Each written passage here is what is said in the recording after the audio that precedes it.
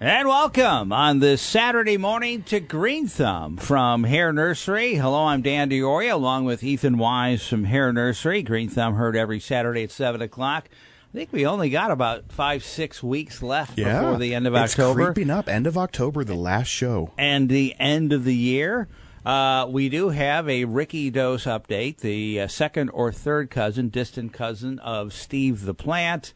We couldn't save the original cousin, first cousin Ricky, but third cousin Ricky Dose. You cleaned him off. Yep, he looks great. Got all the branches out. Yep. You got rid of his girdled roots. Girdled roots sounds like something that would be a side effect to prescription drugs, along with weepy bowel syndrome and girdled roots. Yeah. And you don't want either. I feel like it's like some sort of symptom that causes your toes to get all curled up over each other. You can't walk. You got to get prescription shoes. That's what happens with a tree. So you combed it all out, got out of the dead roots, let them sit that way for a while, missed them as he dried out. Yes. Put him back in. He got a bath. Got a bath, fresh soil. Yes. And he spent the last 2 weeks at a remote location in the Caribbean. And now he's back in our studio. Still doesn't look brand new, but looks much better. Yes. Well, it's the new outfit. You know, it's amazing how a fresh new outfit can really change the demeanor of someone. Yeah. So, yeah, he's got new clothes.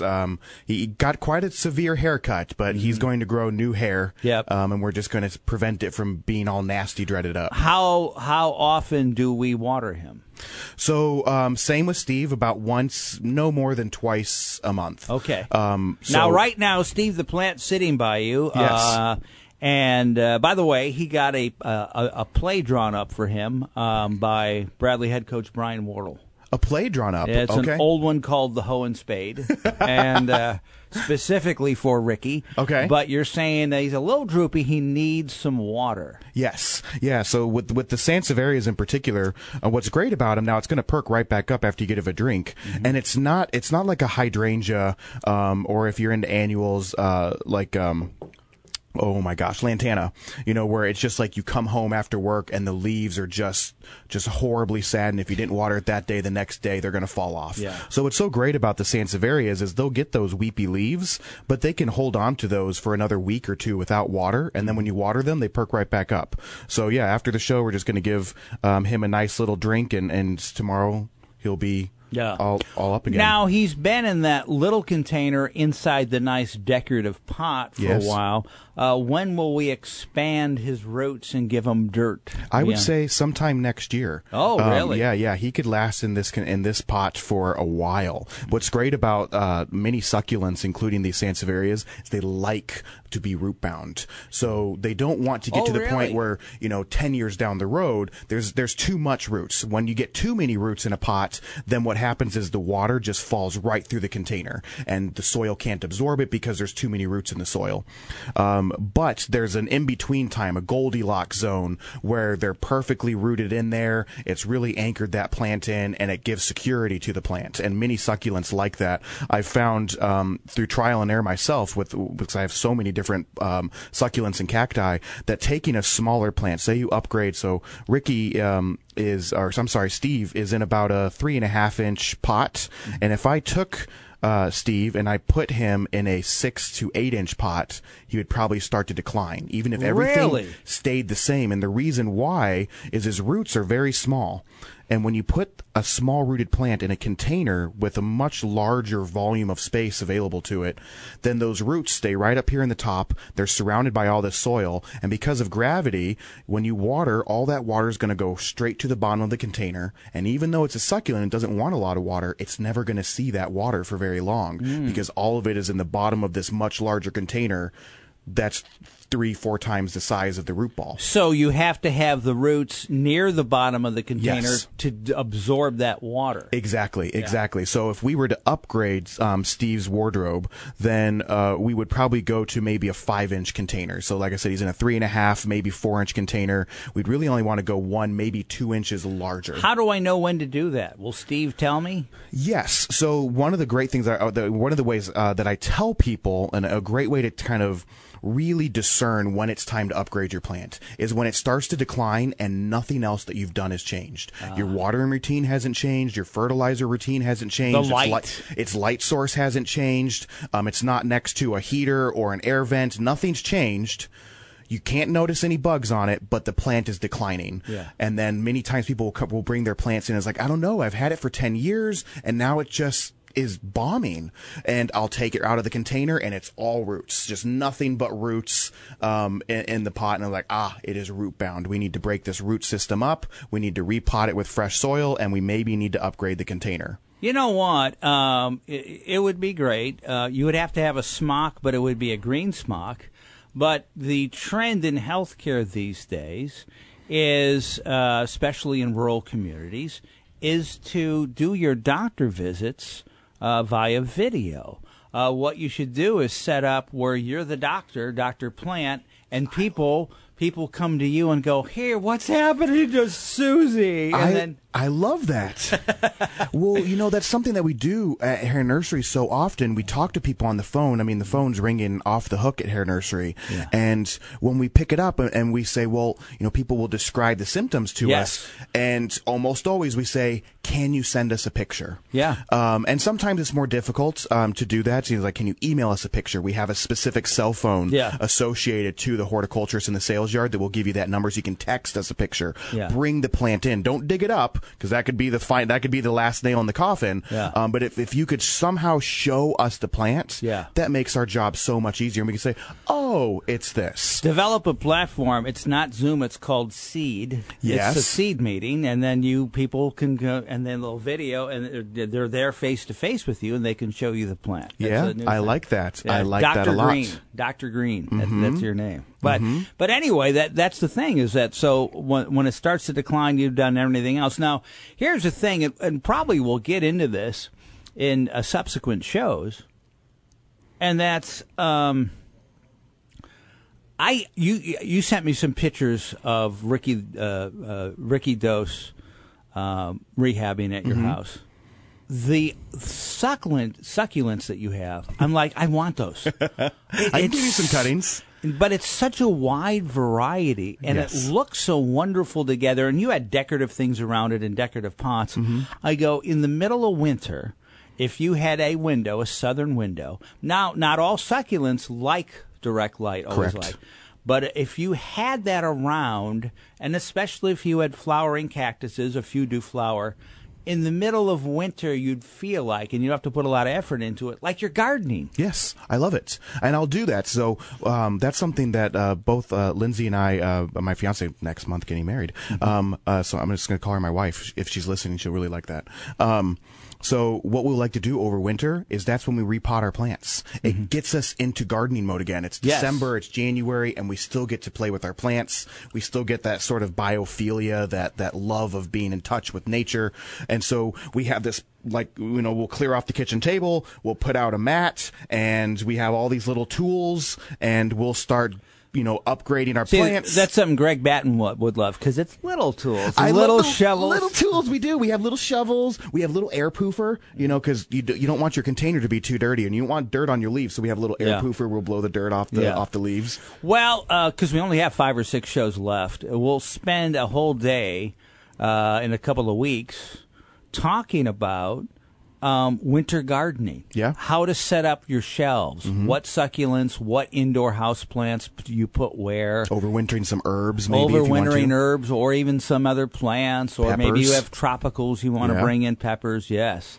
Because I like the look of that, and I like to be able to have the greenery and the feel of gardening throughout the winter. Yeah, it's peaceful, it's zen, it's catharsis. Yeah, it feels good. Yeah, and in that area, by that window, I do want to have the little fountain going. Okay. Yeah. Yeah. Okay. Yeah. I like that. Just to make it a room that's like, oh, it's winter, but it's still summer or whatever. Yeah. Yes. All right. So let's go now. Pests. One of the things we talked about that you just came on your radar was something called army worms, which are migrating from the south. Yes. It's a problem. I told Greg about this. He's like, where did this? He goes, they're migrating? Are they flying in or what? So what we've been able to tell is they're from all the storms that came from the southwest, kind of moving up this way. Not from the southeast. I'm sorry, the southeast. Yes, the storms coming from the southeast. And what they've done is they brought these pests that were more prominently a problem in the southern states. And we have armyworms every once in a while, but never something that's been this serious of a problem in the Midwest. And the theory is that they got uplifted in these storms and then dropped down in the rainfall, and now we have armyworms that are destroying people's yards. And at first, I thought some of these pictures or descriptions that people were giving me sounded like a fungal infection, sounded like maybe brown patch or dollar spot, something like that was going wrong in someone's yard. Only to find out that no, this is armyworms that's causing some of the damage. Yeah. And one of the ways you can tell if you have this ever-growing brown spot in your yard. I told Greg about this. I said, how do you know? I go, because look, on the leaves, the brown leaves will be little green helmets. Yes, yes, little green helmets, and you'll see like little gunfire going off here and there, small little grenades. No, but what's the best way? Dumping soapy water on that spot. So dump a little bit of Dawn dish soap or whatever dish soap you have in a bucket of water, swirl it up, and then pour it over that area. And it'll bubble. Let it once it's kind of fizzled. Don't get it too soapy to the point where you can't see anything for an hour because it's so sudsy. But it'll cause the worms to start writhing and wiggling all over the place. So you can see movement. Yes, and then at that point you're like, oh no, I have the worms, which you might have to call your doctor about. Yeah. What we found out was grub control, GrubX, granular control that you'd put down normally for grubs.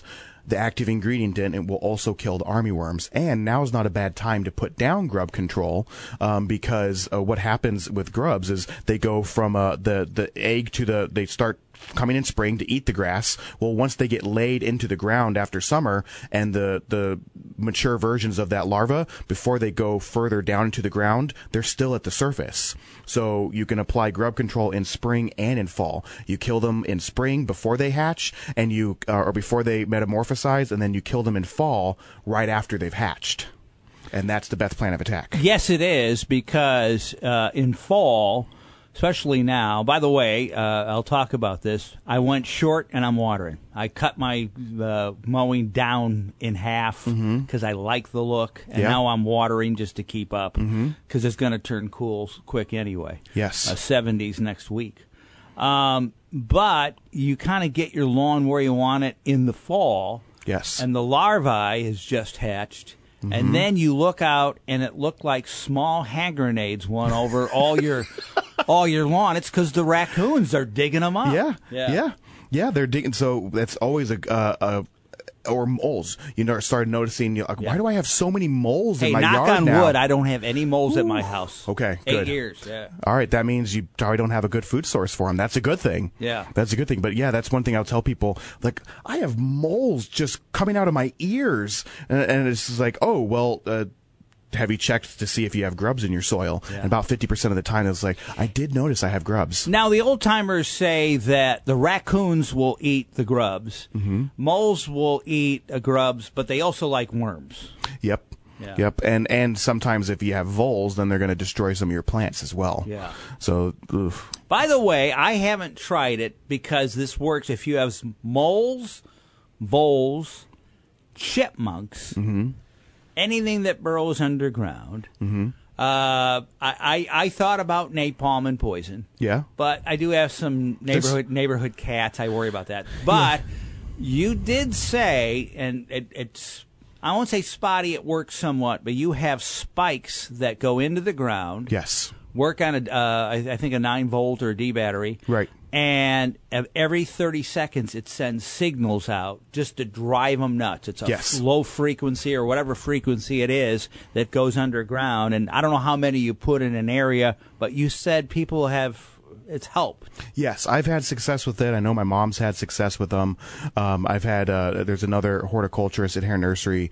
She said she's had success with them. What we've found out is I think the best way to use them is to put them next to the foundation of your house where it can reverberate. And that's where the chipmunks burrow. Yes, where it can reverberate off of that foundation versus putting it right smack dab out in the open. Then it's not nearly as effective. But put it next to something that it can echo and reverberate off of, and I think you get a stronger effect. And does it work? work? I believe it worked. So my story that I told you and that I've told other people is I started using them, and this was way before I got into horticulture. I lived in a different house in West Peoria, and I put them in there, gave it a shot. My neighbor, about 2 weeks later, comes to the fence. He's like, are you doing something to the mole? What's going on with moles in your yard? And I didn't know. I feel like I need to plead the fifth. I was like, I'm not admitting to anything. Yeah. And I was like, what do you mean? And he said, well, the moles in my yard are obscene right now. I have so many of them.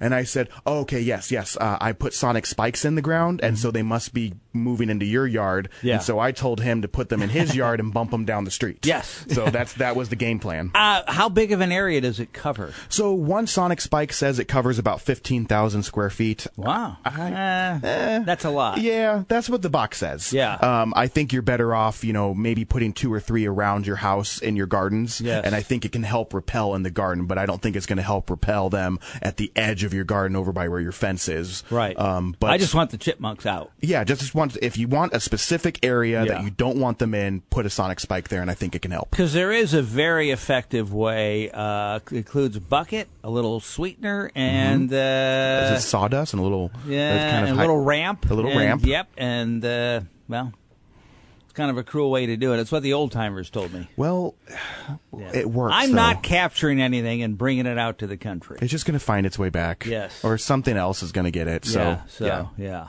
We're not on a shortage of those critters. No. But just like in life, when you're cute, you get away with a lot. It's true. I used to think that. I have a sign out there for when we put bulbs up. I was like, they're cute until they destroy your garden. I have a picture of a little baby deer and a squirrel and a rabbit. Yeah. So we only have about 5 or 6 weeks left of the Green Thumb Garden Show as we'll head into winter. Although I'll tell you this, and maybe somewhere in the future will pop up. You could do the whole winter because you are an indoor plant nut, aren't you? Yeah. That's where I feel like I thrive the best in. Yeah. I'll talk trees and shrubs and perennials. We do it every week, but oh man, if you really want to wind me up and watch me go, just let me talk about cactus and succulents. We did about a couple of weeks ago. We did flashback to the 70s here on Green Thumb, and we brought up something that no one does anymore. It was big in the 60s and 70s, and it's easy to regenerate into new plants, and that's the old spider plant. Yes, and they're making a strong comeback. Are they? And we have. Well, you know what? Soon as marijuana was legalized, yes, then the spider plant comes back. They came back. Yeah, Wow, I didn't even think about that connection. Yeah, because I do sometimes sometimes people come in and ask for a spider plant, and I'm like, I know what you like too. So, but so with the spider plant, they're just so easy. Yes. My gosh, you'd have to water it with gasoline to kill your spider plants. The only thing I think as easy or easier than a spider plant is a philodendron. Yeah. I have a philodendron, and I hadn't watered it a month and a half, and it's starting to, a few of the leaves brown. Yeah. So I you know how we have bottled water the kids have left over, so I got 4 or 5 of the bottom, and I just put it in there, and the thing just took off.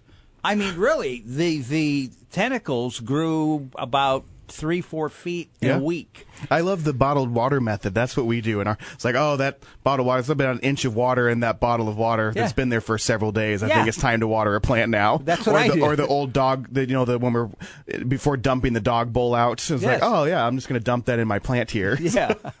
Reduce, reuse, recycle. Yeah. Yes. So but spider plants are making a comeback.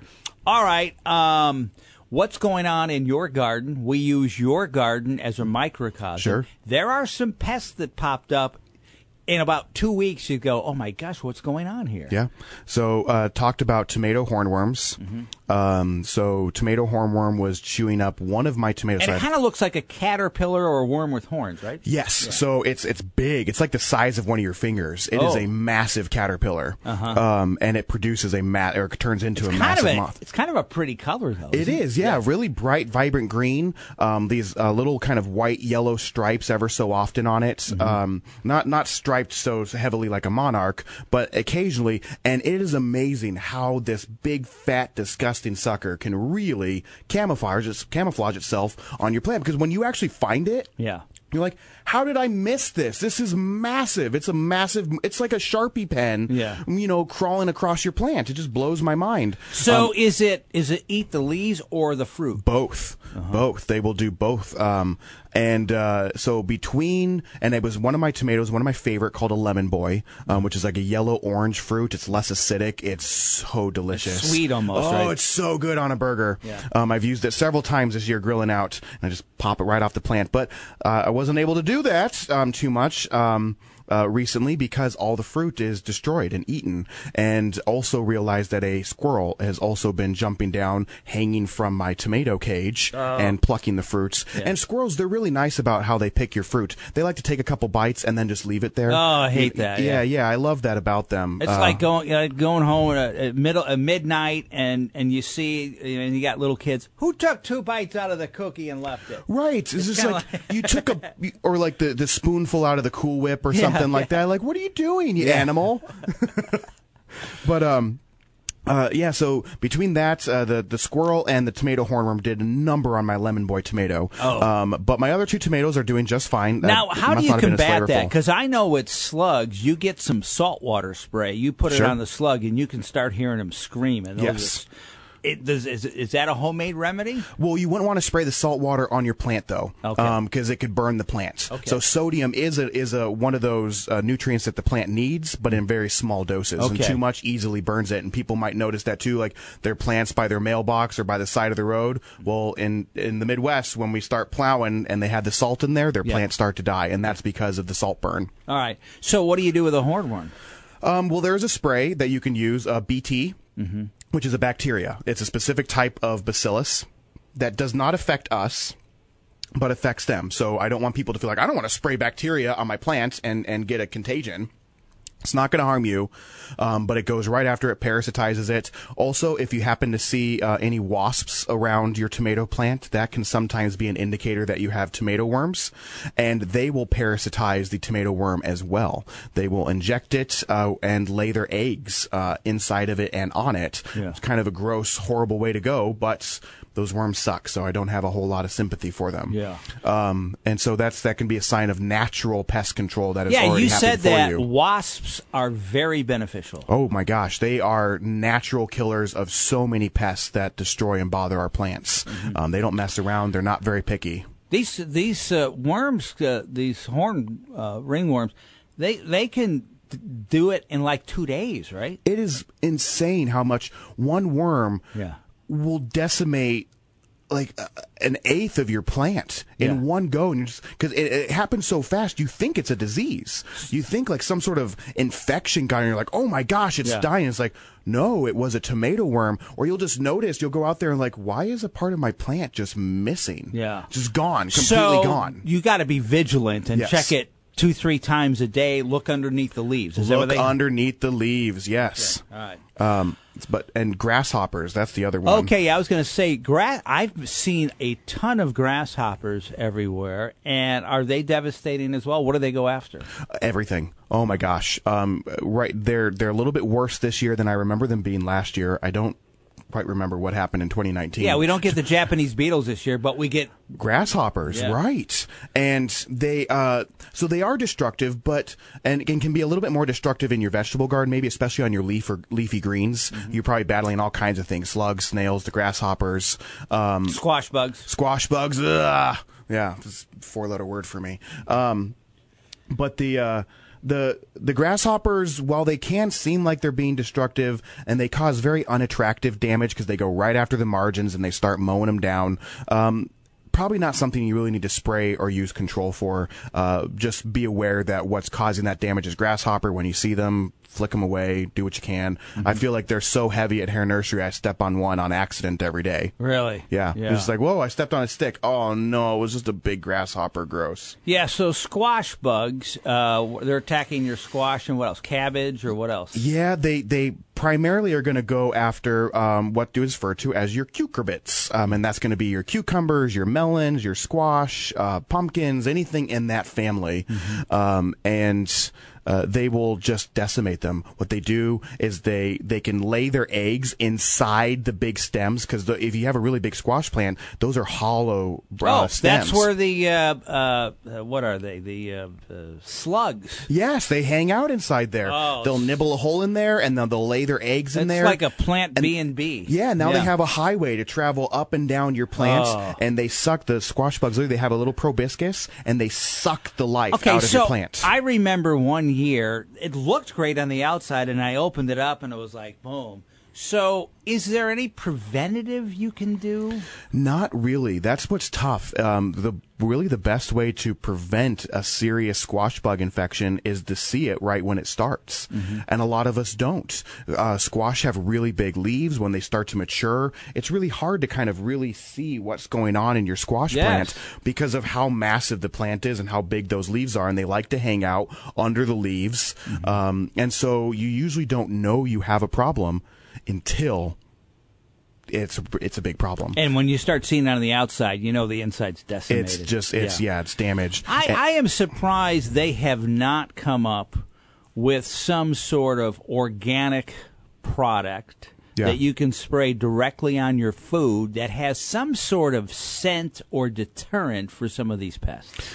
Well, there is an insecticide made with an organic product, pyrethrin, which is derived from the chrysanthemum plant, which is what people are buying right now to decorate their outside. And it is an insecticide, and it is more natural. I would always recommend washing your fruit off, before eating it, after using that product. But it's pretty well effective. So you can spray your squash all year. Well, you know what? Technically, if you buy any food from the grocery store, you should be washing it anyway, because there are a residue of insecticides on there, and right? Fungicides and all kinds of stuff. Right. Yeah. So if you use what you're talking about, it's a natural organic insecticide. Right. Why can't you spray your stuff not heavy, but regularly all year? Would it be effective as a preventative? Well, unfortunately, no spray insecticide really acts as a preventative. It's contact kill only. I see. And they recommend don't use it more than 7 days after, you going to have to put it on 7-day intervals, because too much will burn or hurt the plant, even the organic products. So you can only apply it every 7 to 10 days, and it only kills the bugs that you hit on day 1, and then 7 days later you have a whole new hatch of insects. So, and squash bugs are notoriously immune to a lot of chemicals, and the ones that will kill it, you don't really want to spray the plants that you're going to eat with. It's just kind of gross. So you just got to deal with the squash bugs when you see them. What do you do? Well, you hope that you can harvest a few more squash. Really? Both of my squash plants are dead. So once the squash bugs hit me, there was just no real coming back. It was too heavy. It was too much. My garden was too full. And I just I yanked them out. So that they started to die. I pulled my last 2 squash off. I said the last rites, and I yanked the squash out of the ground. Wow. It's funny because we were cruising along and you go, no, the pests haven't been bad this year. You shouldn't have said that. And then all of a sudden, squash bugs completely, and it happened quick. Yes. In less than 2 weeks. And the hornworms and the grasshoppers. Everything came. Oh my gosh, yeah. It's like nature was like, this cat over here, what is he saying? We talked a little bit about the yards, the army worms. I said, I'm cutting it short now because I like a short cut. You can see the lines better. Yeah. But I'm just watering more. 70s are coming next week. So you can start cutting it a little shorter, right? Yes, with the cooler temps, hopefully we can start getting some rainfall. I was hoping that come fall we were going to get a little bit of rain, but it's been missing us here. Yes. I don't want a monsoon like we had. I know you're supposed to water trees all year, but I just think at this time of the year, I want to relieve the trees. So I've been doing the sprinklers about an hour every 4 days. You know. Especially coming off of this hot summer we had, they will be very grateful for that. Yes. If you have new trees, you got to keep watering them. Yep. Your deciduous trees, keep watering them till the leaves drop off. So your evergreens, you can keep watering till the ground freezes. Now, if you want to do fall mulching, you got plenty of mulch, right? Oh, we got so much mulch. Yeah, bags in bulk, all the different colors you can imagine. You can get natural, you can get brown dyed, you can get red dyed, black dyed. Yeah. Oh, yeah. All right, so we're into fall. I do like, and I haven't done that before, and I want to start doing it more and more, and that's sprucing up because the only thing left right now, I've got one variety of hosta that has little blue flowers left. I'm going back. I'm cutting everything to the stem. Sure. I'm cleaning everything up. But luckily, I have what's my favorite in the fall? Is it the Sedum. The Juga? Oh, sedum. Sedum. I should have known that. So that's fall color. Yes, so, and they're full bloom now at Hair Nursery. Oh, they're gorgeous. I love sedum, and you have different varieties because I have that purple blue. Mm-hmm. There's like a dozen different ones that we have, and there's even more than that exist. It's small leaf varieties, large leaf varieties, variegated ones with red blooms, ones with pink blooms, one with yellow flowers, ground covers. If you want to fill shrubs. in, once your hostas are gone, annuals help color year-wise, but if you want to get that flower late in the year, I suggest sedums. But getting mums and sticking them in pots inside your flower beds gives you that burst of fall color. Yes, and mums are gorgeous right now. And if you want to get a mum that's going to give you a longer season color, get one that's not blooming yet. So yes, it's like, I understand you got like an event coming up, or you just want a nice spice of color. You know, you get one that's starting to flower. We'll know that probably within a week to 10 days it's going to be done, and you're going to just have a green shrub. Some mums are annual. Some make it biannual, right? So yeah, there are some mums. Look for an igloo mum. And we do have a selection of those. We still sell them as annuals, but you do have a chance of getting that to overwinter. They are hardy up to zone 5. The problem is why so many people struggle with getting a mum to overwinter is you usually don't buy them until fall. That's when they tend to be available. And if you buy one that's already pushing off flowers or starting to flower, well, that's where all of its energy is going to. I see. That's where its mind has made up. It's like, nope, it's time to flower. I'm not rooting. And so you can't get it to root. You have this beautiful flowering plant, but you can't get it to root because it is not in the mindset to do that. So your best chance is to get one that's not flowering, or maybe cut the flowers off. That's not usually what people buy mums for. Right. Get a root stimulator and get it planted as soon as you can. Okay. And mulch your mum. Some people, and they just take the pot that it's in and then kind of half bury it. Yeah. So it's even with the other plants, and then that way they don't need root stimulator, and they know that's going to be just for a year. I am surprised in our Frankenstein plant DNA development world where we're developing all new things that they haven't developed a mum that's more of a perennial. Well, the catch is you can get if you find a mum in spring, you'll probably get it to be a perennial.